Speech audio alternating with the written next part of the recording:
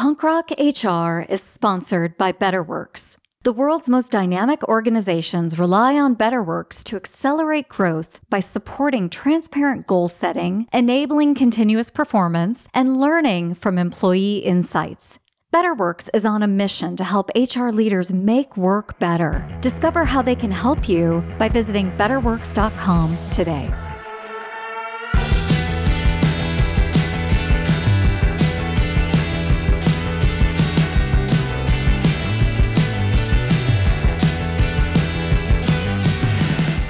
Hey everybody, I'm Lori Rudiman. Welcome back to Punk Rock HR. My guest today is Dr. Marianne Horton, a transgender activist and the author of Trailblazer, Lighting the Path for Transgender Equality in Corporate America. In today's show, we talk about Marianne's amazing career as a computer scientist. Very esteemed, very successful. She was such a badass. And her work in really setting forth a path that had never been done before. She helped to author some of the earliest transgender equality policies in corporate America. I was thrilled to have this conversation to learn more about Dr. Horton's history, to learn about her work in corporate America with big Fortune 500 companies and how that can apply to you in your organization, and most importantly, just to hear her origin story and where life has taken her. So if you want to meet a truly badass individual who is fixing work for so many people across America, we'll sit back and enjoy this conversation with Marianne Horton on this week's Punk Rock HR.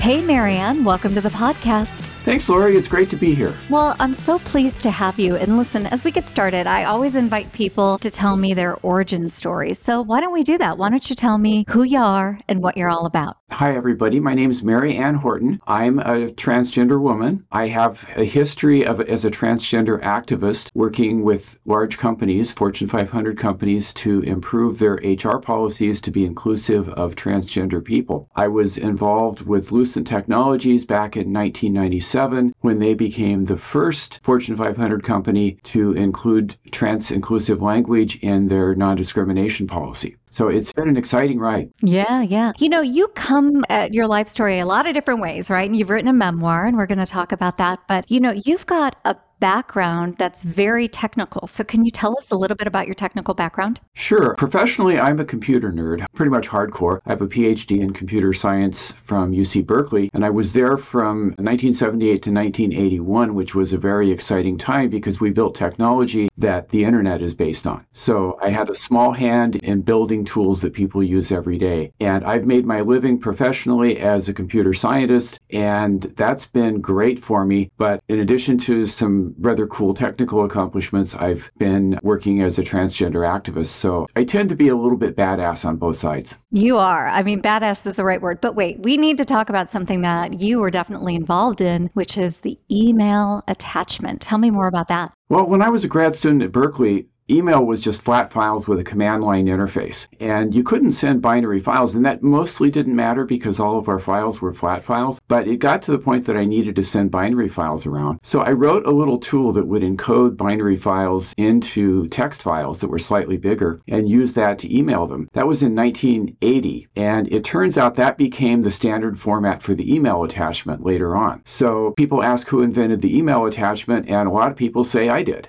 Amazing. I don't know. Is that a blessing or a curse? I'm not sure. It's kind of fun. It's my little 15 minutes of fame in the techie world. Yeah, there you go. Well, you've got this technical background, right? And you've got a career that's this amazing, esteemed professional career. And a lot of people would say, that's enough. I'm good. I've got one job. But you've got multiple jobs. The second job that you've identified is as an activist. Can you tell us a little bit more about that? Well, sure. When I started to come out in the workplace back in 1997 with Lucent, I was really intrigued that the gay and lesbian people were protected by the corporate EO policy. They were allowed to come come out at work without fear of being fired because sexual orientation was in the policy. And I wanted to come out because it turned out that coming out is really important. I learned a lot from them, that when you spend your time in the closet, you're spending energy hiding part of who you are. And that energy takes away energy that you could be using for something productive. So the gay men and the lesbians were bragging almost about how when they came out of the closet, because they were allowed to, their productivity at work got better and their job performance got better. And that was a really good thing for the company. So they touted that as a feature, that sexual orientation was in the non-discrimination policy. And I wanted that too. So I asked Lucent, would it be possible to include transgender inclusive language in the EO policy? My request went through mysterious channels up to our director of diversity. And then the question came back a few months later. Well, if we did include transgender language in our EO policy, what language would we use in order to be as inclusive as possible? And I thought, wow, what a great question to ask. I know when an opportunity has presented, and I didn't know the answer to that, but I consulted some activist friends of mine, and the answer that came back after a little bit of wordsmithing was gender identity, characteristics, or expression.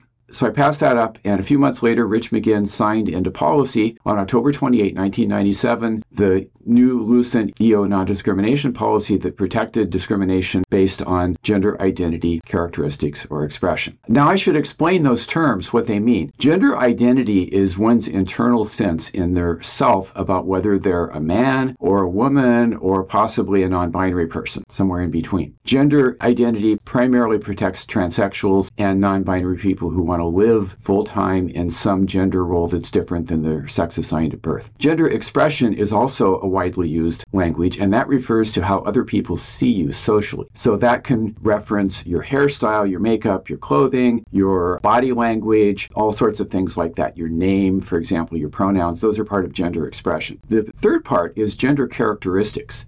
And gender characteristics are medical conditions, usually at birth, that cause a person's biology to be somewhere between male and female. And there are a whole lot of very medical sounding conditions like androgen insensitivity syndrome and hypospadias and pseudohermaphroditism and all kinds of things like that. You almost have to be a medical professional to understand them. But the interesting thing is there that the gender characteristics language has kind of faded from current HR policy, and usually you will see today that language put in EO policy will say gender identity or expression, and they leave out characteristics. But if you talk to the intersex society, and I would urge anyone in HR who's looking at their EO policy and their wording to talk to the intersex folks about this, they are currently requesting the language sex characteristics be put in EO policies, separate from sexual orientation and separate from gender identity and expression. Interact.org is a great source if you want to contact intersex activists and find out what they're thinking. I don't mean to speak for them, but they're an important group too. You know, I was just thinking as you describe what it was like to go through this experience in 1997, that there were all sorts of ways that the world worked back then. And I was very new to the workforce in 1997, but in early 1998, we had the rise of Newt Gingrich, right? And here in America, and Monica Lewinsky and all of that. And, you know, sex was very titillating and it was very binary in the way that we talked about it. We talked about affairs and all of these moral characteristics. And here you are being an activist, being an early trailblazer, so to speak, in this world, in this conversation. So what was that like for you? Did you feel safe? Did you feel supported? Did you encounter resistance? What was your life like back in 1997? Well, it was very scary at first. Coming out of the closet, the first few times you do it can be really scary. And when I came out to my boss, I was a wreck, sitting at his desk talking to him, and he pushed a box of Kleenex across the desk for me so that I could cry into it when I was choking up. But he was great. He was very supportive. My work group was very supportive. Most of Lucent was wonderful. The only problem that I ran into in the workplace was that before my first day at work, coming out as Marianne, someone made an anonymous complaint to HR saying, if that person uses the women's restroom here, I'm going to file a complaint about an unsafe workplace. And suddenly there was this flurried meeting on a weekend between all sorts of people. Corporate security was there, HR was there, our LGBTQ employee workplace group was there, management was there, medical was there, everybody but me was there at this meeting deciding what restroom I was going to use. I would imagine that experience happens today in 2023. I think we're past restrooms now in the workplace, although with some of the red states, you never know what they're going to come up with these days. They're already trying to mandate a bill in Oklahoma that would forbid insurance coverage of anything related to a transgender person, which sounds kind of unconstitutional and anti-commerce and anti-freedom to me, but there's movement back in the other direction. But for the most part now, restrooms are not a big deal. Locker rooms are starting to get kind of touchy, and locker rooms are a touchy issue for everybody anyway. Locker rooms are generally terrible and not a great place for anybody, no matter your identity. So here you are in 1997, you've had this experience of, helping Lucent really shape policy around being more inclusive, creating an environment that's welcoming for all employees. Where does it go from there in your professional journey? Well, I was able to work, at the time I had transitioned to full-time, so I was able to work some of the time as Mark and some of the time as Marianne. And since I was working 4 days a week from home anyway, because I was in Columbus, Ohio, and my work group was in the Chicago area, then it didn't really make that much difference. But people were great about accommodating me, about using the right pronouns when I came into work in one role or the other. The process of coming out very quickly became routine for me, and I got to be very good at it. I developed quite a bit of courage, and the fear went away. We very quickly got over the restroom issue. Initially, I was told that I had to walk a quarter mile to the medical restroom, which was a single occupancy restroom. But after a couple of years, we got the policy changed that a trans person should use the restroom corresponding with the gender they're currently presenting. And I want to add to this, there is fear in the workplace even today about non-binary or gender fluid people in the workplace. There's pretty good support for a person who wants to transition permanently, and starting on a particular day, the transition day, they have a new name, new pronouns, new appearance, they use the new restroom, and so on. And they're pretty good about that. But there's fear among some HR people about what's been disparagingly referred to as flip-flopping, and what today we would call gender fluid. And I've got to tell you, I've been there. I've been in a Fortune 500 company, and I was gender fluid. Sometimes I came in as Mark, sometimes I came in as Marianne in 1998. The company had no problem with it. The issues that I faced were the exact same issues that any transsexual that goes full-time faced. There was nothing in particular that was different about being part-time. I just had to get used to sometimes people using the wrong name or the wrong pronouns because they weren't sure how I was presenting that day, especially if it was on the phone or by email. They couldn't tell. So I had to suck that up. But other than that, it was fine, and there's no reason to fear a non-binary person coming. I've been there. Those who say something cannot be done should get out of the way of those of us who are doing it. Well, I'm really curious about that because that's 1998, right? And you're having those conversations with HR professionals, but they are still happening today. So if you encounter a human resources professional who has some concerns about someone expressing themselves in a gender fluid way, what practical advice do you have for them besides get out of the way, which is a great piece of advice, right? But how do they make sure that they're being inclusive, but also expressing their concerns in a way that they feel heard as well? How does that conversation go? Well, as an HR person, you want to support your employees. You want all your employees to be as productive as possible in their job without controversy. And most large corporations have a culture of inclusion and diversity. And the management in particular, management is very important. People don't get promoted into management if they don't support diversity and inclusion. So if management supports a particular trans person, it be they're full-time in the new role or part-time in the new role, if management supports the person and says, this person has my full support and get on with your job and don't mess with the person, then it's going to happen. And support from, especially from that big boss, whoever the local person is that everybody really listens to, that powerful boss 1 or 2 levels up locally that they see every day. If that person expresses their support, then the rank and file will express support too. And, people may spend 20 minutes coming in to meet the new person and going, oh, that's what she looks like now. Okay, fine. And then very quickly, it's like, okay, it's no big deal anymore. Let's get back to work. That message around let's get back to work, I think gets lost in the conversation. We get hung up on some of the drama, some of the performative aspects, and really we center ourselves as straight hetero people, right? And we think we're the main character of the story. But I think once we have that experience and we we move forward and we get back to work, it really sets the tone for the culture moving forward. And I just wonder where we got lost. Why don't we focus on the work in a lot of these conversations? Why are we still getting caught up in some of the histrionics and the drama here? Well, if you've never met a trans person before, then you might have images in your head that come from controversial figures on the right or from whatever. But we don't all have fangs and fishnets.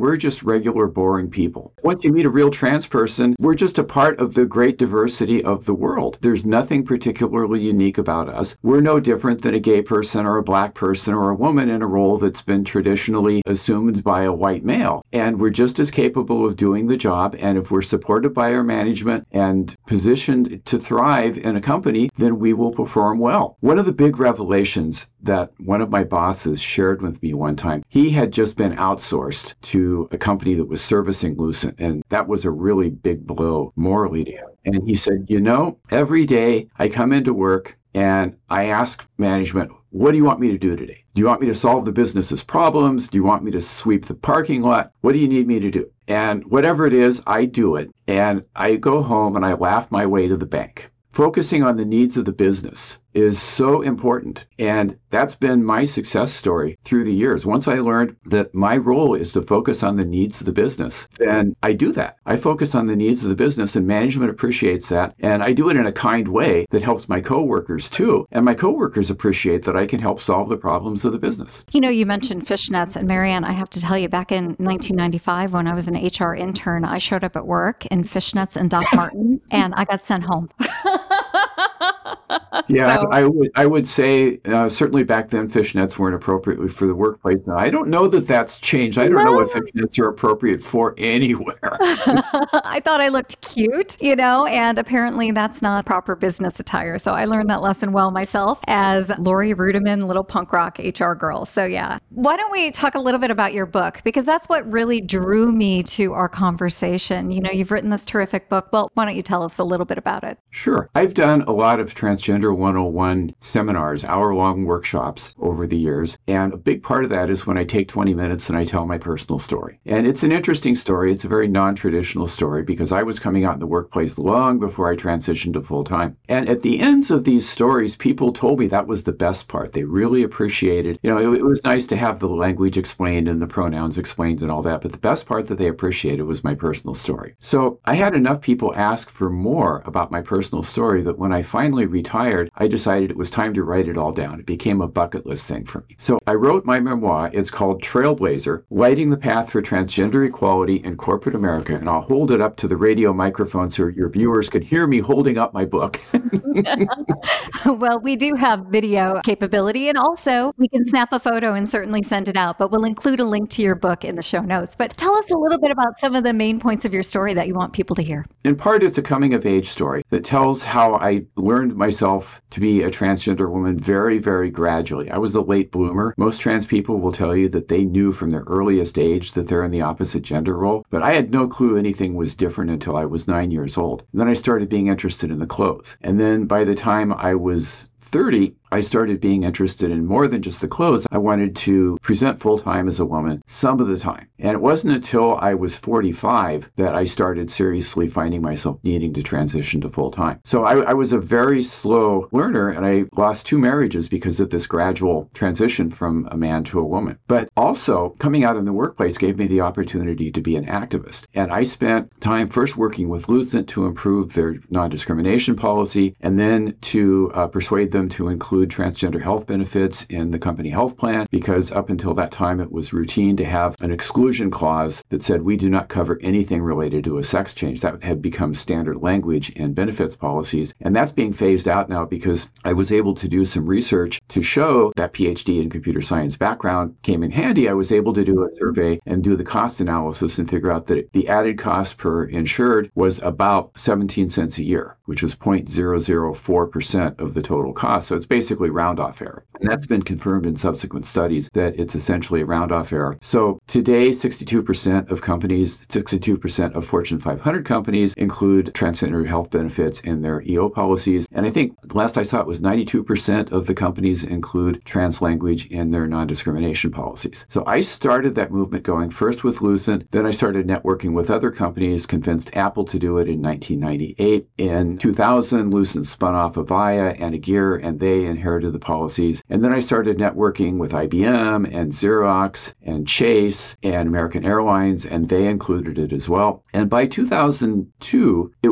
had picked up and was included in Human Rights Campaign's Corporate Equality Index. And that's a very attractive carrot for most large companies. They want that 100% score in the HRC CEI. So to get that 100% score, you need to have the trans-inclusive language in the EO policy, and you need to have the trans-inclusive benefits in the health plan. So a lot of companies are doing that, 62% of them. It got to the point that I could stop waving the flag for that and just focus on what would the cost be to add it. So I did the research. And it got to the point where when I moved from Ohio to San Diego in 2007 to work for San Diego Gas and Electric, which is a great company with great inclusive policies, by the way, that I found in California, all the important work has been done. Not in Ohio, like in Ohio, where there's still a lot of work to do in Ohio. It's becoming a red state. But in California, the important work's been done. So I got to sit back and focus on my day job with SDG&E, keeping the hackers out of the electric grid, and enjoy living in paradise without having to do all the trans activism anymore. Well, you had this amazing journey, and you have this book that's out now. And also, do I understand that it's been performed live? Yes, that was one of the exciting things. The International Memoir Writers Association in San Diego has an annual event they call the Memoir Showcase, where you do a short piece that's about a chapter, and they commission a professional actor to perform that live in front of an audience in La Jolla, which is a very nice part of San Diego. So I submitted the first chapter of my book, the intro chapter, which was the first day I spent as a woman. That's quite a story because it was a very white-knuckle adventure. I was very scared. Please tell us a little bit more about the first day you spent as a woman, because you teased us out with this story. So tell us a little bit more and get us excited about the book and the chapter and how it felt to see it performed live. Well, the story begins with me having just put my 2 kids to bed. My wife has gone off to study to be an EMT at her friend's house, and I've put the kids to bed. I'm alone. I've started to accumulate a small stash of women's clothes, so I'm trying them on in the bathroom, and her headlights come into the driveway, and I rush to do a quick change, and I can't quite do it, and she catches me. And this leads to marital strife. It leads to me deciding to take a day that I've got scheduled at a conference in Phoenix to blow off the first day of the conference, to go to a mall, buy a bunch of women's clothes, and get a makeover done, and spend that entire day as a woman, and in order to experience it and see how it felt. So I went through that day, and at first it was very scary. I'm going out into a mall, and there's all these retired people walking around getting exercise at 10 o'clock in the morning. And I'm the big attraction because I'm like nothing they've ever seen. Actually, with no makeup and a Fred Flintstone beard face. Oh, my goodness. So the makeover definitely helped, and I felt a lot more relaxed. And by the end of the day, I wasn't exactly sure what to expect, but I went back to my hotel, and I took all the makeup off, took off all the clothes, and I checked in with myself, and I asked myself, how was it? And the word that came to mind was boring. It wasn't this big, exciting rush that I'd been expecting. It was just really boring. So I threw all the clothes away, and I went back to face the music at home. But what I didn't realize is that I'd chosen the wrong word. A couple of years later, after I had more experience spending time fully as a woman, what I found out that was the right word would have been relaxing. I was much more relaxed as a woman than I ever was as a man. That was a real light bulb moment for me. Absolutely. Well, what did it feel like to have your story told on stage? Oh, it was wonderful. They chose this amazing professional actor, a man, and he went on looking and acting like a man with a male voice, telling this story of, at this particular time, I was a man, and the story of this man who's scared, shaves off his mustache and goes out in the world and is just petrified at what's going to happen. And he did this amazing performance in front of several hundred people in this auditorium at La Jolla. It's been videoed. I hope to see the video sometime soon. It was a writer's event. It wasn't just mine. There were 10 different stories. They submitted, I think, a couple hundred short stories were submitted, and mine was one of the 10 that was chosen. What an honor. They were all really, really excellent stories. And I highly recommend the Memoir Showcase to anyone who's looking for a wonderful evening of entertainment, because those were some powerful stories. And I was really, really excited to have mine as one of them. Well, as we start to wrap up the conversation, I think about the human resources professional in Ohio or in Indiana or even in my state, North Carolina, who is looking to move their organization forward. And I wonder what lessons you could give to them, what words of wisdom you can share, having done all of this work as an activist, but also as a consultant, as a partner to human resources teams who are really committed to being inclusive and delivering on that promise to all employees. Well, corporate America gets to decide the policies that they're going to have within their own company. And even if there are rumbles in the legislature about maybe what's happening in schools or what's happening in sports teams, corporations have a lot of latitude, especially if you have your own property with your own restrooms that you can set the policy for. So you can set your policies, and as long as they're in compliance with federal law, and federal law really is the big driver. State law is a factor, but federal law overrules it. So you can look to OSHA, you can look to the EEOC, you can look to best practices in your industry, in human resources. You can look to the Human Rights Campaign's Corporate Equality Index. There are a lot of excellent resources out there. There is a conference called Out and Equal Workplace Advocates that meets every year and focuses on LGBTQ corporate inclusion. And they are a wonderful resource for anyone who's looking to set their policies, to network with other HR professionals, with other LGBTQ workplace employee resource groups, and to learn how to do it best. In states all around the country, I can't speak to the foreign international community, but all around the United States, in all 50 states, there are corporations based that want to be successful at business. And they are most successful at business when they embrace diversity. Because whenever a decision is being made by a business, if the people making that decision are as diverse as possible, you'll get better decisions made. So you want all kinds of diversity, and that includes LGBTQ. Absolutely. Well, Dr. Horton, Marianne, ma'am, I'm so glad that you were able to join us for a fun conversation, an interesting conversation, and one that I think I personally enjoyed just because I love hearing about a fellow writer seeing their story on stage. What an amazing journey. Thank you for writing the book, and thank you for being a guest on Punk Rock HR. Well, thank you for having me.